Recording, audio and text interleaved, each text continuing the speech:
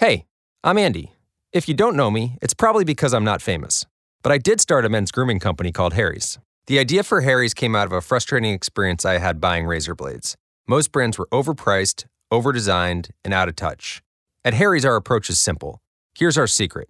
We make sharp, durable blades and sell them at honest prices for as low as $2 each. We care about quality so much that we do some crazy things, like buy a world-class German blade factory. Obsessing over every detail means we're confident in offering a 100% quality guarantee. Millions of guys have already made the switch to Harry's, so thank you if you're one of them. And if you're not, we hope you give us a try with this special offer. Get a Harry's starter set with a 5-blade razor, weighted handle, shave gel, and a travel cover, all for just $3 plus free shipping. Just go to harrys.com and enter 5000 at checkout. That's harrys.com, code 5000. Enjoy. Right now, I'm joined by Michelle Chen, a contributing editor at In These Times and Dissent Magazine. She's also an associate editor at Culture Strike, and she's also a contributing writer at The Nation magazine, where she wrote the piece we'll be talking about today, which is called "Citizens Are Not Consumers: When Education Gets Outsourced, Students Lose." Michelle, welcome back to the show. Hi. So, I was reading your piece, and I wanted to actually read from the start of it for those who haven't had a chance to read it yet, because I think it sets up the topic pretty well. So if you'll bear with hearing your work read, I'm sure you don't mind. It says, and this is, again, you can find this at thenation.com. It's entitled "Citizens Are Not Consumers" by Michelle Chen. Quote, "We're constantly told that our money is better managed by the private sector. Why trust faceless bureaucrats instead of simply contracting out services to fiscally disciplined corporate managers? Political branding reflects the melding of the commercial and the civic. We don't receive benefits. We instead transact with public service providers. Hardworking taxpayers deserve a, quote, return on investment. While this approach could work for certain state functions like constructing public works and collecting tolls, perhaps, some operations may be too sensitive to outsource to the lowest bidder, according to an analysis of failed privatization products across the country by a group called In the Public Interest, or ITPI. Michelle, tell us about what ITPI found in their case study in California that you talk about in the article. Yeah, a couple of years ago, California was, various school districts in California were beginning to shift their public school students onto a charter academy network, and this network called CAVA. It was basically California Virtual Academies, and that's essentially an online program that attempted to basically replace a brick-and-mortar school with the regular classroom setting with a kind of online portal, if you will. And so they rolled out this kind of software apparatus, and they would have students sign up for this in lieu of regular public school programming, and this became essentially their K-12 education. Over time, it became apparent that as these schools absorbed more and more public school funding, they were putting the bulk of it towards administrative tasks and things that did not particularly involve teaching or learning. And that began to alarm authorities, and it also alarmed this watchdog group In the Public Interest, which looks at the abuse of public contractors and sort of the manipulation of state, federal, and local loopholes to outsource things that shouldn't be outsourced to private vendors. They've been focusing a lot on charter schools because there are actually a number of these schemes that are actually orchestrated and managed by private, often for-profit companies that end up absorbing a lot of public taxpayer funds to provide an education that is often substandard or is simply unaccountable. Especially when, as ITPI found in their investigation, 1 in 4 teachers spent 80% of their time on clerical work, which obviously severely limited the time they spent teaching students. And, the charter movement's goal of efficiency really kind of took the toll there, and I think highlights a good example of why doing all of this for profit throughout different industries, doesn't necessarily translate to education. There was also another case study that you mentioned in your article from ITPI regarding what the charter chain, I think is it Mosaica, did in Muskegon Heights, Michigan. Why don't you tell us a little bit about that as well? Yeah, it was a similar scheme, though. There are some charter schools that do essentially use the more traditional schooling model, so they're not totally online like the virtual academies, which evidently provided a virtual education for lots of kids. But there are some schools that attempt to be a little bit more, traditionally oriented. And I think Mosaica was attempting. They were brought in primarily as a cost-cutting measure. As with many of the school districts in Michigan, they were facing a fiscal crisis. You've seen other places in Michigan, such as Detroit. Their school systems have been in similar turmoil. So they attempted to essentially privatize their school system. The venture ended up collapsing. It was a pretty catastrophic failure all around. And it failed on many fronts, both academically and fiscally. But in the end, they ended up, ending the contract, but they primarily said it had failed to achieve the cost savings that had been projected. They just thought that was an interesting way to kind of do damage control there, because essentially the district chalked their decision up to kind of a financial calculation, which is, of course, their reasoning for going into that venture in the first place, so that's reasonable on the one hand. But on the other hand, I think it also says a lot about how we think about education these days, which is to say, and this goes back to the California Virtual Academies venture as well, which is to say that we're starting to think of schools as businesses, and we want to run them like corporations. And when that mentality becomes kind of all-consuming, various other issues such as equity, such as, the more holistic aspects of teaching and learning can really get lost. And I think that really comes at an irrevocable social cost to the students as well as the teachers. And I think that often gets overlooked. I mean, it's not like, so the school contracts end up getting canceled in these two districts where they failed. Well, that was 8 years of many children's lives spent with a substandard educational system because some, person in the budget office decided that they should privatize education and treat kids as guinea pigs. I mean, that just seems like a cost and a risk that's not worth bearing. No, especially because it's not like you can go back and fix it because those students have already passed through, and God knows what they're dealing with now due to the fact that they had to deal with that substandard education for that many years. It sounds like there's a pattern with these charter schools and the effects of these cost savings cuts. Yeah, certainly. And the reason I focus on education, I mean, this is just one of the many issues with outsourcing, right? We see outsourcing in every aspect of public services and in our public infrastructure. But the thing is, we have like a couple water main breaks or something like that, or even maybe we have leaky pipes, or the sewage doesn't, the garbage isn't collected properly. I mean, those are maybe disastrous in the short term, but they are ultimately manageable. I worry for people who care about education and who see public education as a real public trust and not just, a part of our brick and mortar infrastructure, that there's a real value on a number of different levels that's being lost. Not just it's not something that can be easily costed out in terms of annual budgets. I mean, when we think about the value of education, that really cuts across generations, and it can shape our entire culture. And in this sense, I'm afraid that privatization begets a more private sector-oriented mentality, in which the more we start to treat schools as businesses, the more the children coming out of those schools will come out with a kind of mentality that only sees, financial and monetary costs in their immediate future and cares less about things like, providing a more just, a more fair, a more compassionate society. Yeah, especially, when you have, and that's even if they do make it through or can learn those things, while they're getting this substandard education, which I think is not guaranteed whatsoever. So now that we're seeing, some of these failings documented in these different communities, are we seeing a pushback to any efforts, anywhere to try to privatize these school districts now that, like you said, unfortunately, these kids were used as guinea pigs? I mean, hopefully someone can at least learn from these mistakes, or are we still seeing this happen all too much?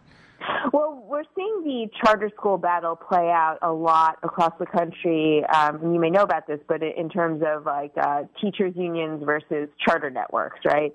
It's often framed as a labor battle.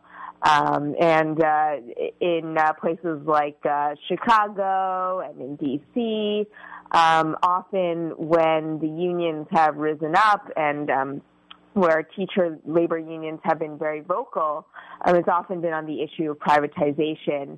If not the creation of charters outright, then they're reacting to the privatization of various school services, such as, privatizing, janitorial services and sort of, siphoning off different aspects of the public education system in order to cut costs. And that's where a lot of people try to achieve budget savings, but the unions are often pushing back against that because they're saying, look, this not only impacts our livelihoods, but it also impacts, children's learning conditions.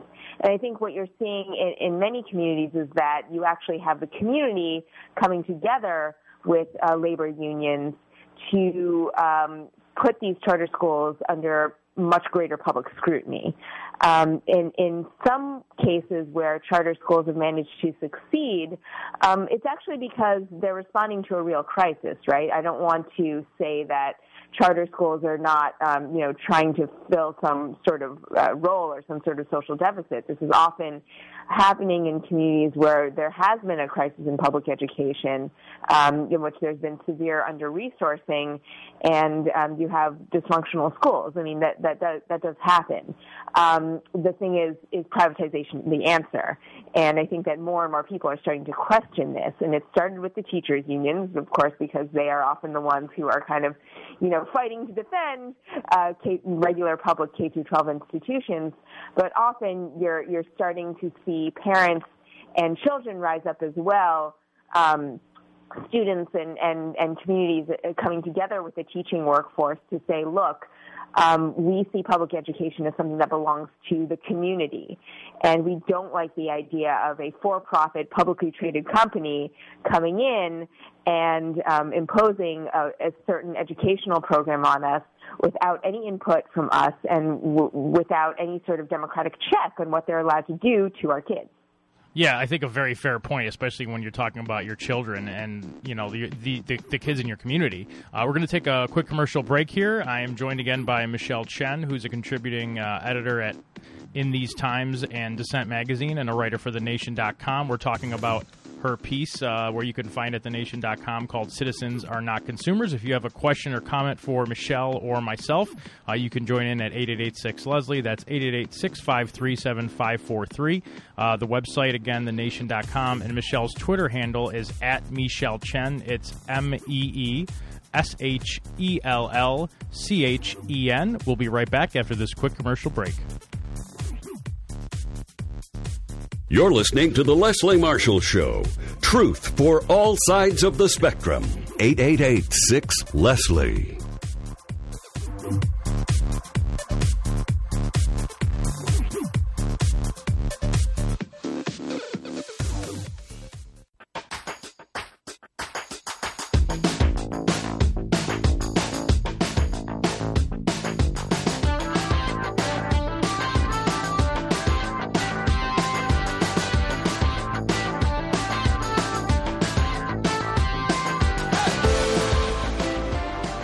Welcome back to the Leslie Marshall Show. This is Mark Grimaldi in for Leslie Marshall. I am joined by Michelle Chen, who's a writer for TheNation.com. Again, you can find her on Twitter at Michelle Chen, spelled out just like it sounds, MEESHELLCHEN.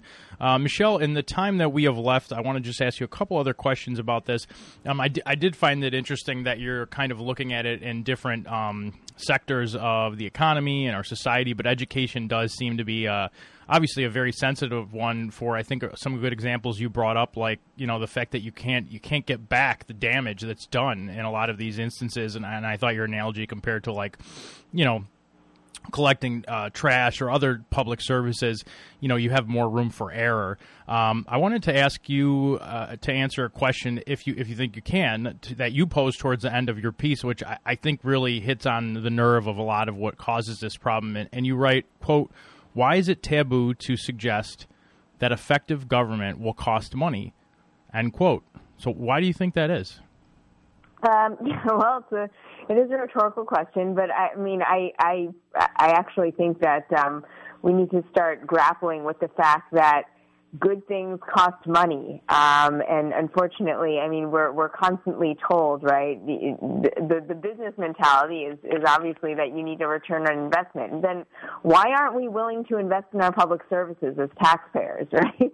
We're only willing to invest to get a return on our investment in the private sector, but somehow when we're told something is going to cost more in public funds, our first instinct is to say, "Oh, that's like wasting money on government," right? Why is all government spending full of waste, fraud, and abuse, which is the common, the common saying given to it, whereas private contracting is seen as an efficient use of the private sector, right? It's often put in positive terms as public-private partnerships, right? Or harnessing the innovation of the private sector, or innovating in government. Or you've heard some of these taglines a lot, haven't you? Yeah, so it's just the way that we talk about corporate control versus government operations is very different. And I'm just trying to parse what that means and what that says about our society. And I think that if you go to regions where there's a stronger public welfare state, people really trust in their public services, right? They believe that there really is a need for, say, a public, reliable mail service, right? People honor their post offices, and people value their teachers more. Teachers are better compensated. They have better, they have better health benefits. They have better pay. They have more generous retirement benefits than they do in this country. And why is that? And I think it has a lot to do with the way we value public services. And I think that going back to this question of effective government costing money, we need to be willing to trust public servants to use that money responsibly. And this is not to say that we should just, throw good money after bad, right, which is another cliche that's often used. But the idea is, it starts with a certain trust in our public institutions, and I think that we are lacking. And when we are lacking that kind of public trust, I think it lowers a lot of morale. And I think it leads to this kind of pernicious mentality where we think that business has the public interest more at heart than our public institutions do. And once we start going down that path, then we start to challenge why we need government anyway. And I think you see a lot of that playing out even on the campaign trail in our government. We have a very anti-government kind of libertarian streak.